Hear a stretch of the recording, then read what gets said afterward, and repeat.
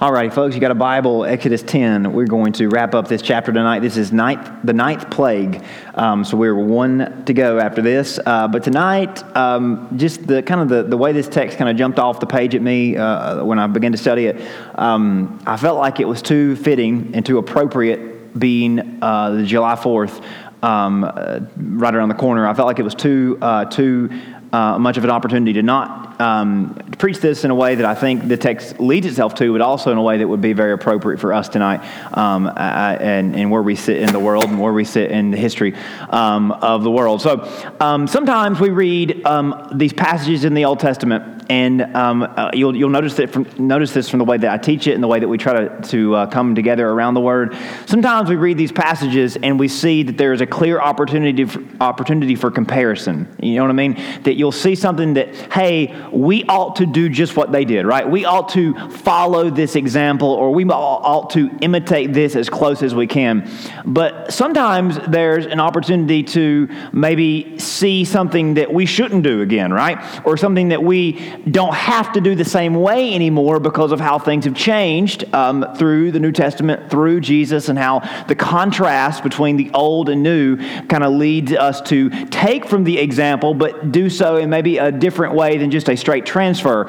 So sometimes there's a contrast as in, hey, the way things worked back then, they don't work that way anymore, but we can still learn from the text, and God intends us to learn from the text, but just filter it through the new. So you'll notice that as we go through the Old Testament, sometimes we read passages where it's a clear, hey, this happened, we should do it as well. Or this happened this way, but it doesn't work that way anymore. And that's why it's very important to be discerning as we read the Bible. It's very important that we be a part of a church where it's taught and where the Bible, as it says it should be, it's rightly divided, right? Where we can be led and understand the Scripture as God would intend it, through the filter of Jesus, through the understanding that Jesus gives us. And the Bible in the New Testament, the Apostle Paul looks back on these Old Testament stories, especially the stories, the accounts from history. The Bible looks back on these examples, these stories, and this is what Paul says about them. Now these things happened to them, the Jews, as an example, but they were written down for our instruction. So that's from 1 Corinthians 10, chapter 10, verse 11. So Paul says clearly, these things happen for our example so that we can be instructed. Sometimes it's for comparing. Sometimes it's for contrasting. Sometimes it's for we ought to do the same thing. Sometimes it's for or so that we might not do the same thing. I hope you understand kind of where we're going with this. Now, obviously, I think the comparison idea is easy to follow because when we read the Old Testament, it's the same God, right? Same God that we see in the New through Jesus. He was God and ruling over Israel. The same God from the New is in the Old. He is still sovereign. He is still good. So we can always find those passages in the Old Testament and compare how God was then and see that He's the same way now and learn from that example, learn from that precedent. When we read the Old Testament, we can understand that God's way is still right. His will is still best. So if God said it then, it's still right now. If God's will was that then, it's still the best for us to follow that will now. And we learn from the Old Testament over and over again, following God always proves greater than the alternative. Doesn't matter what the alternative is, right? And it's not always that the alternative is just vile and sinful. It's just not His best, right? So we learn from the Old Testament, and we can learn from these stories that God's will, God's way, following God always proves greater than, better than any alternative. Any story in the Old Testament where you see someone who disobeys God and they suffer for it, we can learn, hey, we better not disobey God because we'll probably have to pay consequences for those disobedience, right? We can learn from the Old Testament stories of someone who obeyed God and was better off for it, and we can say, wow, they obeyed God, they were blessed for being obedient, so we ought to follow suit because we can expect the same. But there's also examples where somebody obeys God and they suffer. They obey God and they are persecuted and yet they remain steadfast. And we take from those stories that sometimes obedience brings consequences, right? It brings persecution, it brings opposition, yet we are to remain steadfast because we know that following God always is better than the alternative. Even if it costs us something, it won't cost us as much as the opposite.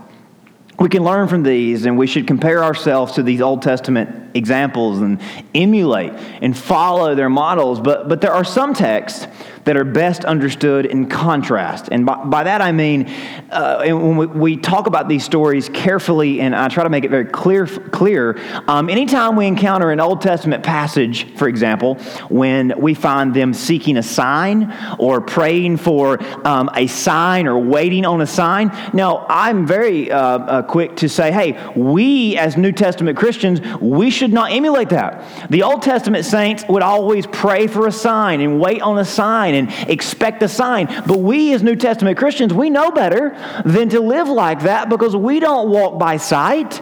We walk by faith. So that's an example of when we read the Old Testament and we see those stories of throwing the fleece out and things like that. It's not to say they weren't in God's will. We just have seen things and know things in a full and better light.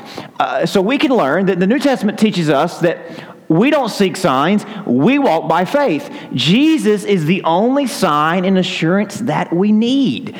So again, that's why it's important to understand that sometimes the Bible, we should look through these stories with a different lens. Anytime, for example, that we read the Old Testament, that we see that there is severe judgment and no mercy at all, we have to look through the New Testament lens and understand that thankfully, God's first response to sin in the world and in our lives, much like it was in the Old Testament, or maybe contrary to the Old Testament, God's first response to our sin is not judgment, but rather grace. The cross and resurrection promise us and mean to us that God's default response to our sin is mercy and not wrath. But that wasn't always the case in the Old Testament, was it? There's that one example because of how the law was written and because of how the rules were enforced. That one story of that man who literally picked up sticks on the Sabbath and they didn't know what to do with him. So they stoned him because that's what the law said. And they didn't have a way of interpreting it. They didn't have a way of showing mercy. They did what the letter told them to do. But we understand the New Testament gives us mercy when we maybe and truly deserve wrath because of what Jesus did for us on the cross. Now, those are just a few examples, and the reason why I wanted to make a distinction between comparing and contrasting, because tonight's text gives us a little bit of both. There's room to compare, but there's also room and a necessity to contrast and say, hey, it's not the same for us as it was for them. So we're going to talk a little bit more about Israel versus Egypt, as in opposing each other, and what this tension meant for them, and how this analogy relates to our role in the world as the church, and how our placement reflects Israel's in some way, but also is very different to Israel's in other ways. This is very important because we often translate Israel's role against the other nations and against the world, and we often translate that to the church, right? So as Israel was in the world, the church kind of assumes that role, and often we kind of drop and drag the way Israel did things, we should do things. The way Israel was facing the world, we're facing the world. In some ways that's true. In other ways it's not the same. It isn't always exactly as it was in the Old Testament. So right off the bat, I want to make a distinction that is very important, that you all have heard me talk about before. We've all talked about plenty. We know this. But I want to make this distinction because this is very important. The Old Testament is God's covenant with Israel, right? It's not God's covenant with any other nation. Now, there are elements of the Old Testament, there are elements of the Old Covenant that are still in effect. But there are elements of the Old Covenant that were shelved as soon as Matthew started. As in, from Genesis to Malachi, they had jurisdiction, but as soon as the New Covenant started, the Old was put away.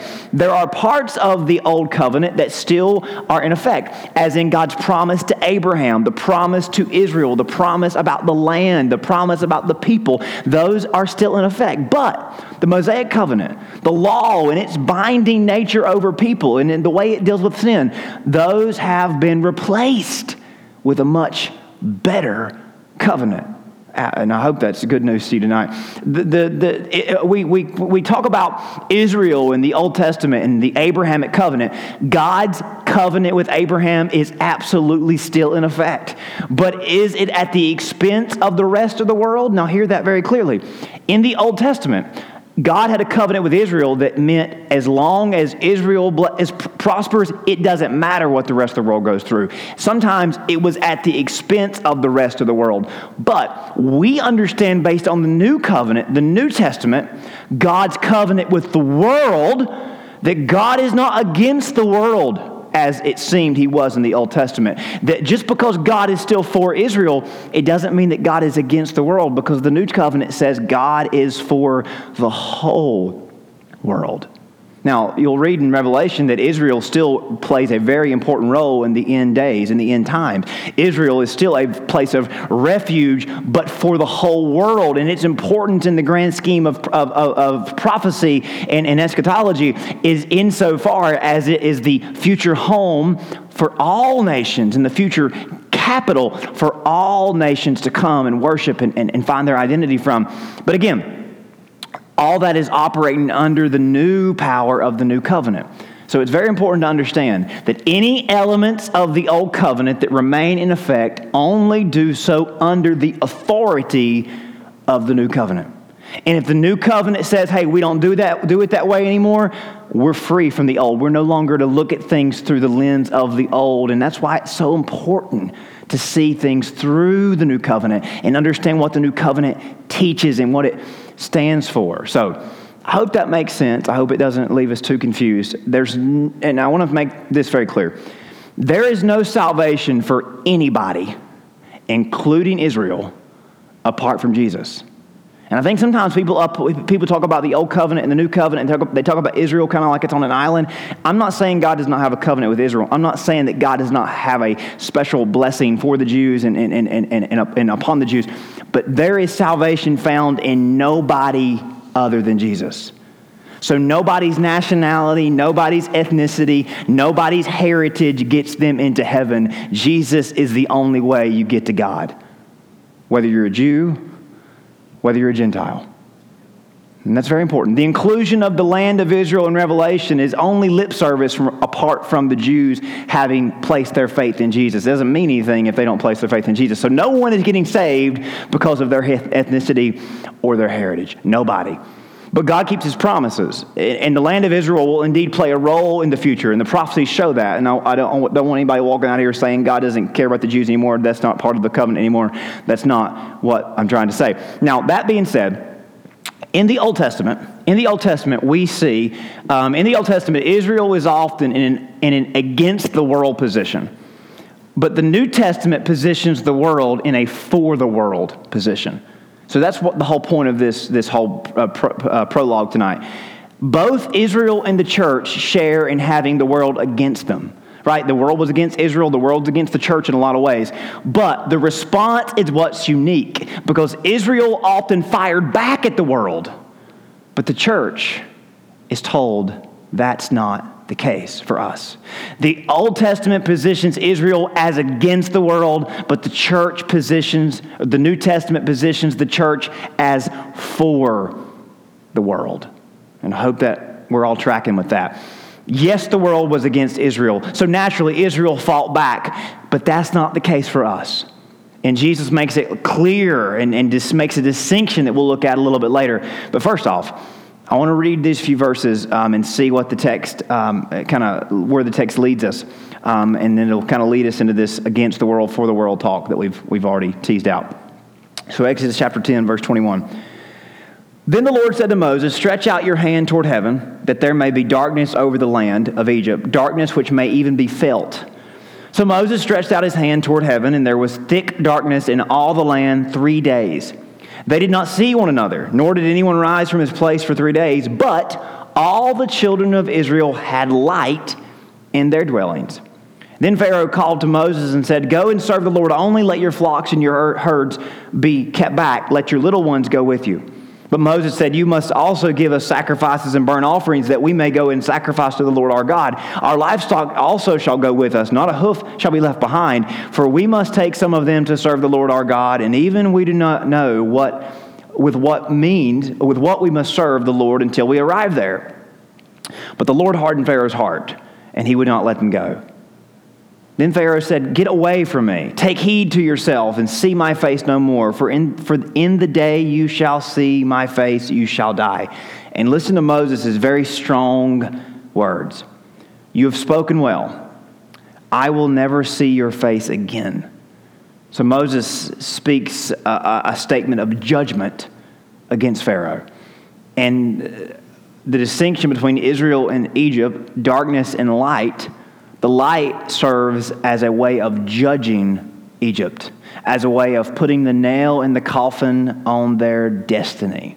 Now, we'll talk more about that in a minute, but God sent a plague of darkness that sent a really powerful message. And when we think about how Egypt had responded to God's message so far, how Pharaoh had responded to God. Pharaoh was thought to be the stand-in or the representation of Ra, the sun god. So you can imagine how ironic it was, how poetic it was from God's perspective, that the sun god couldn't keep the light shining.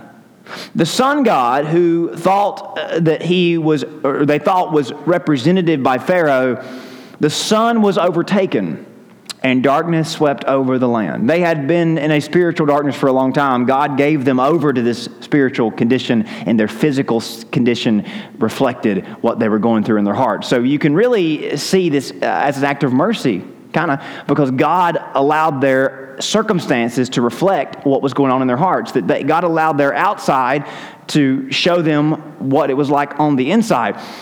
God took away the false sense of hope that they had, allowing Egypt to experience the raw nature of their spiritual condition. Now notice in verse 21, it says they could feel the darkness. Maybe you've been in a darkness like that before. Literally the word feel there means to be suffocated or oppressed or pressed by something in a violating way. This could very well speak of the psychological effects of being under such stress in these uncertain conditions. It was so dark and things were so uncertain and all these plagues piling up on top of each other. The way they felt was really the way it was dealing with their psychological, their mindset, their mentality and all this. They were just really at their wits' end, and the darkness felt like it was closing in on them, as claustrophobic as that would be. Egypt was the land of light and heat, and now it was rendered pitch black. There was no doubt, this was no doubt a very heavy burden of anxiety and fear. And we'll get into more on this next time, but this was really a prelude to the final plague that comes at midnight on the third day, the third day of darkness. At midnight, God would bring the plague of death upon the land. So the darkness was a harbinger of death, and it's like when the storm clouds roll in on the summer afternoon, and it makes it seem like it's getting dark a little early, right? It was only much worse. So where there is darkness in our lives, we can always expect loss.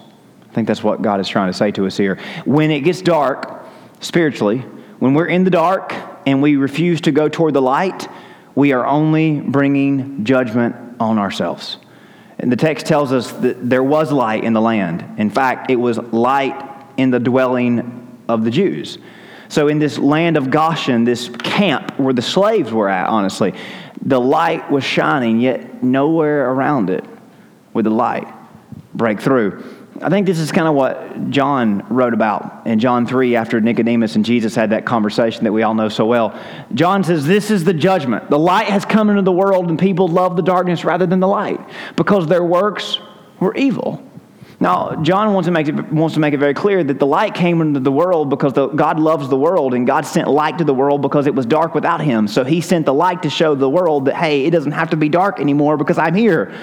But the reason why the world will be judged, the reason why anybody goes to hell is not because God did not shine the light on them or God did not love them. It's because they did not receive or respond to the light that God gave. So to refuse the light and accept the darkness is to bring judgment on yourself. John says, For everyone who does wicked things hates the light and does not come to the light, lest his work should be exposed. Because the only solution when facing light as a sinner is to either confess your sin and get out of the darkness, or to say to the light, I don't want what you have to offer, because you're afraid of being condemned and being exposed. This kind of tells us that darkness always leads to loss, but the hope of the gospel is that the light is brighter and can heal, can correct, and can lead anybody out. So while we wind up tonight, I want to talk about the light that Israel served as and what it meant then, and contrast it to what it means for us as the church.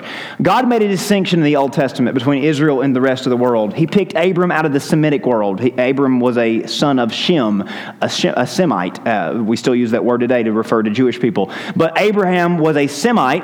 But God said, hey, Abraham, I'm cutting you off from your heritage. I'm going to give you a new ethnicity. I'm going to start a new nation from you. Your descendants are going to take on a new identity under your banner.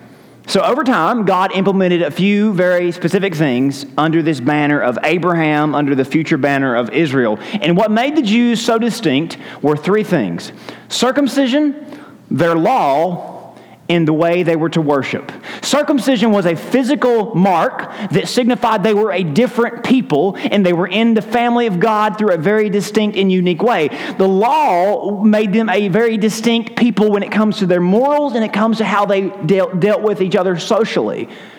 And their worship made them spiritually distinct. Now, this was all about establishing a new way of communicating to and understanding God. And God was really giving them a new platform, a new standard, and a new model. God was really introducing a new platform to the world, a new standard to the world, and a new model to the world. The new platform was, you don't come to God based on what you do. You come to God based on who you are, as in you are a child of God. If you were a Jew, you were in the family of God. You were not in God's kingdom because you obeyed your way in. You were in God's kingdom because He adopted you in. And that's the way He still works today. The new standard is very important because God wanted to make the Jews stand out as different people that had different morals, people that had different standards. And if you read the Old Testament law, as archaic as it may seem in our day and age, it was so revolutionary in its time.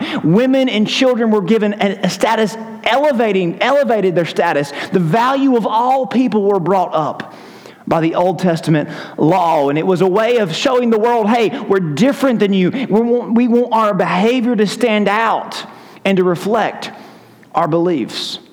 And the model was that God is unseen. He's not confined to a certain location or a certain shrine. He is not built or carved in our image, but we are made in His image. And worship is not about us, it's about Him. We are trusting in what He's done, not trying to get Him to do something on our agenda. We're leaning into His agenda.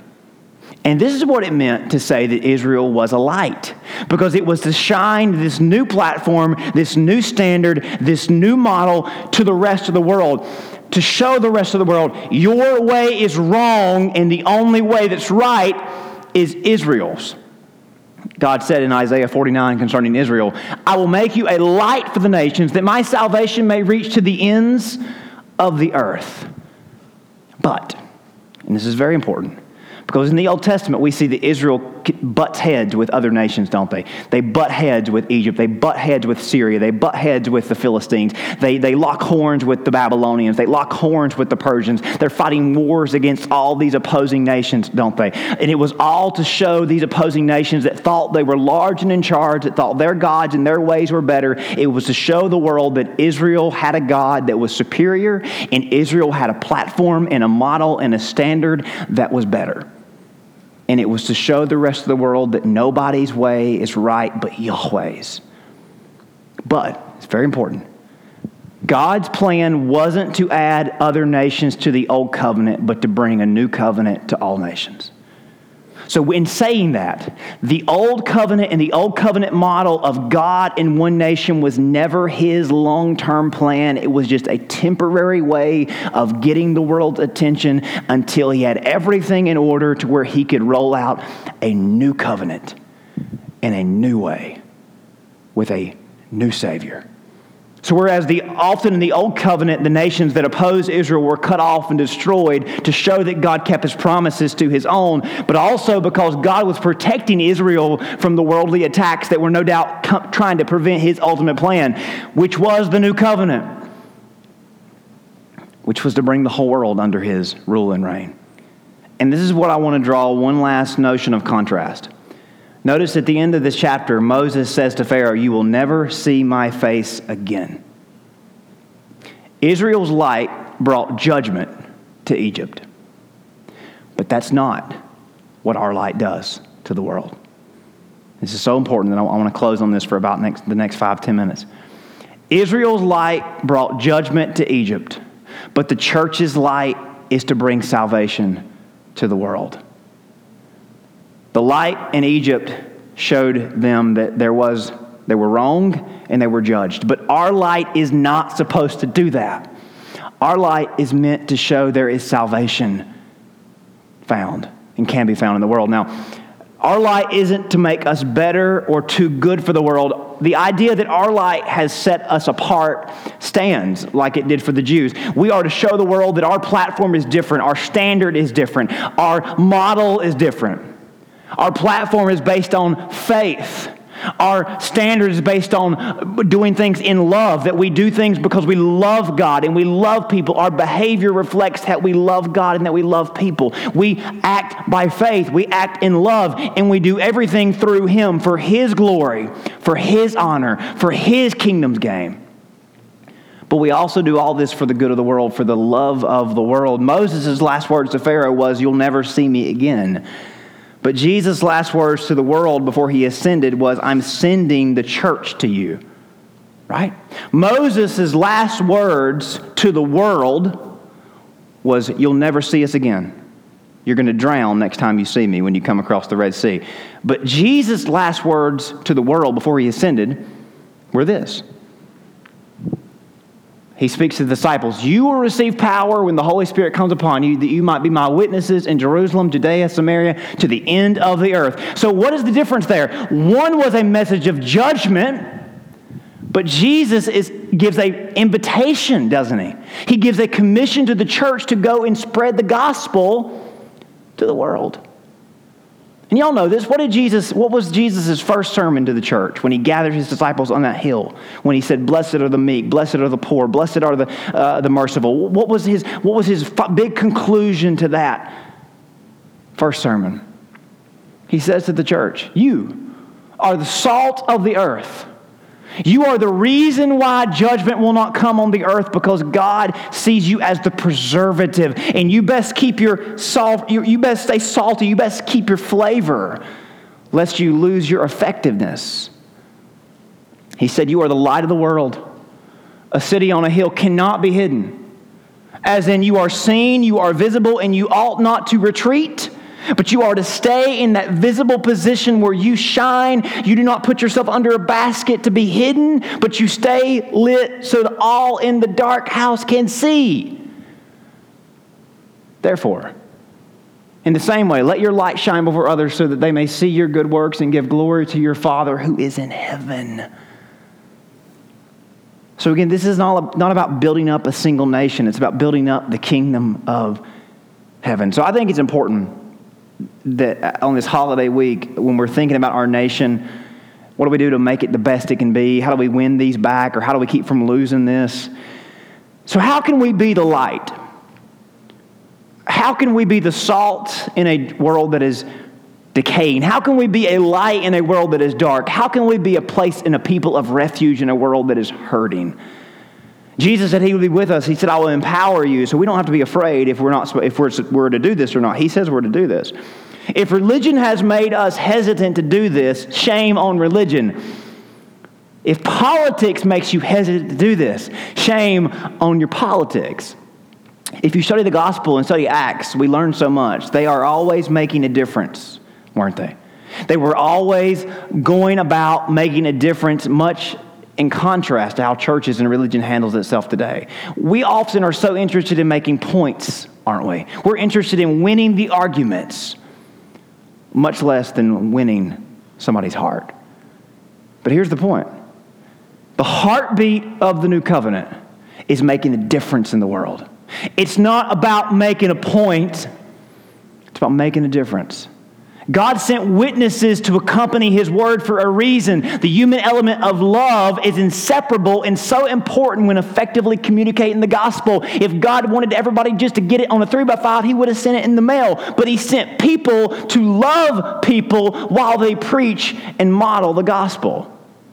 That's why when Jesus came across Matthew, He didn't judge Matthew, but He invited him to dinner, right? Peter and the rest of them, I don't want to go into a tax collector's house. Jesus said, well, I'm going, and y'all can stay out if you want to, but I'm going to have dinner with a man that I love to show him that he can be one of us too. That's why when Paul went to Mars Hill, he didn't preach a sermon against idol worship. Of course, he could have.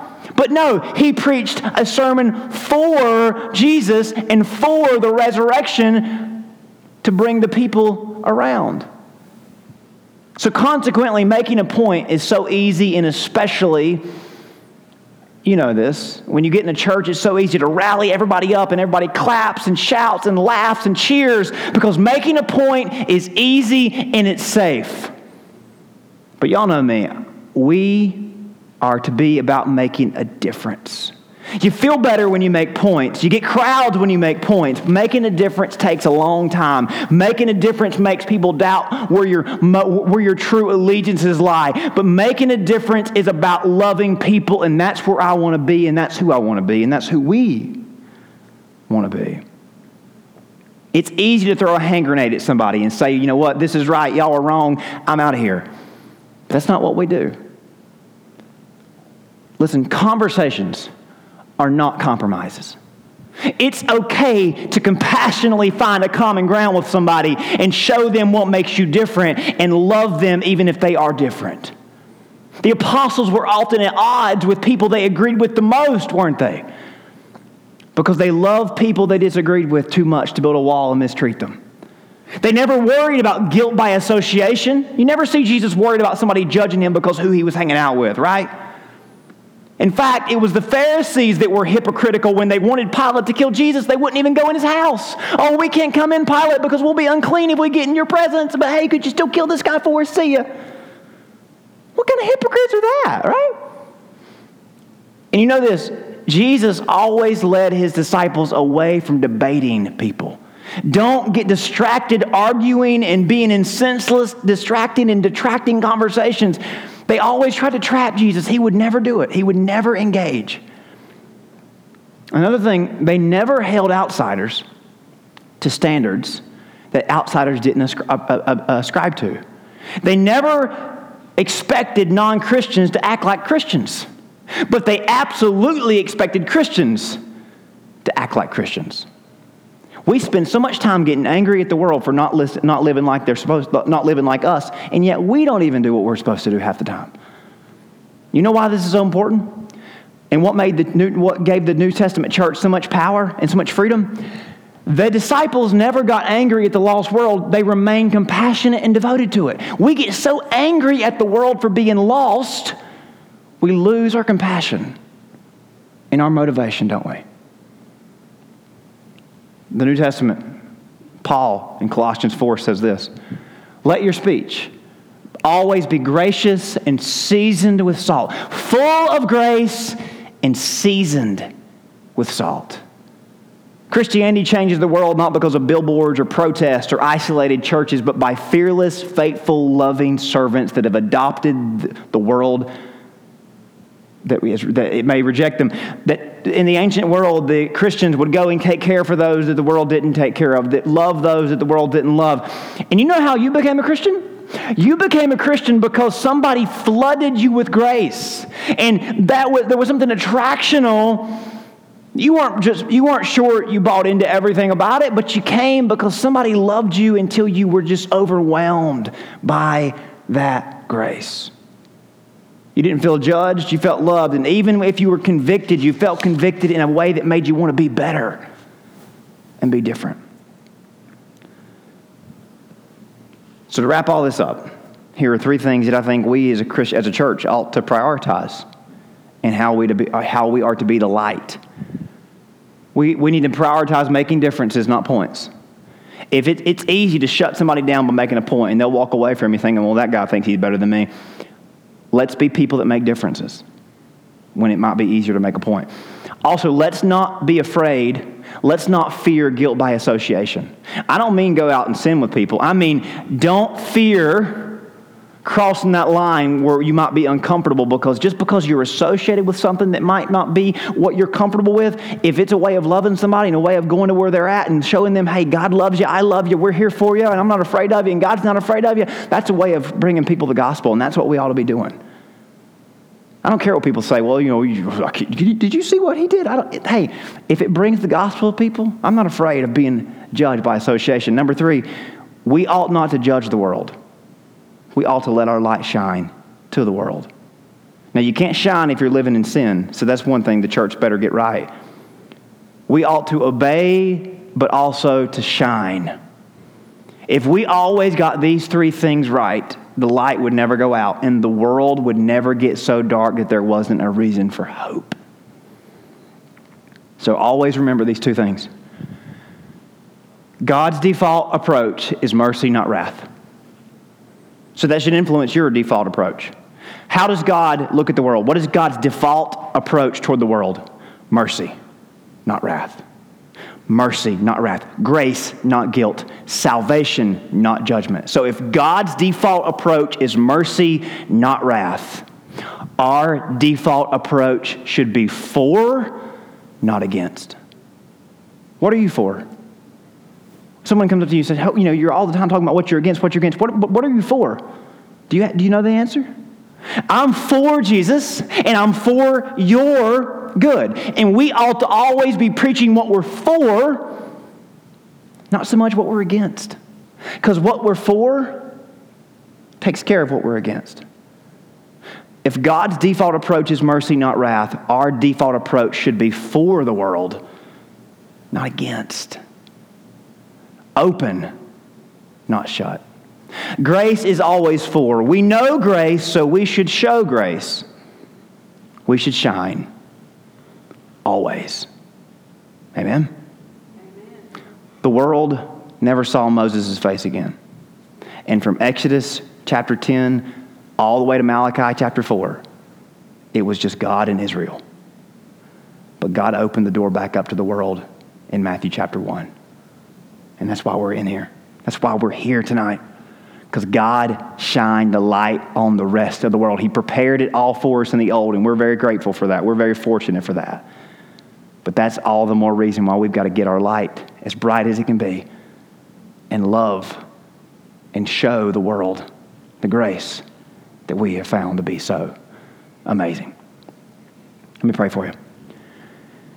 Father, thank you so much for this lesson and these instructions about how we can make a difference in our world. Father, help us to not be so quick to make a point when we could so much more effectively make a difference. Father, help us to not be afraid of being guilty by association. Lord, if it means that we're loving people and it means that we're showing people the gospel and modeling the gospel to people and showing love, God, help us to value that more than we value what religion says of us or what some political group says of us. Father, help us to not judge the world, but love the world. Help us to make sure that we as God's people are living right so that the world might see there is a difference. There is a distinction. There is a new standard, a new model, a new platform that they are invited to join. Father, thank you so much for the freedom you've given us as Americans, as Christians in our country. Help us to understand that our light ought to be as bright as ever so that we might reach the most that we can. We ask all of this in Jesus' name. Amen.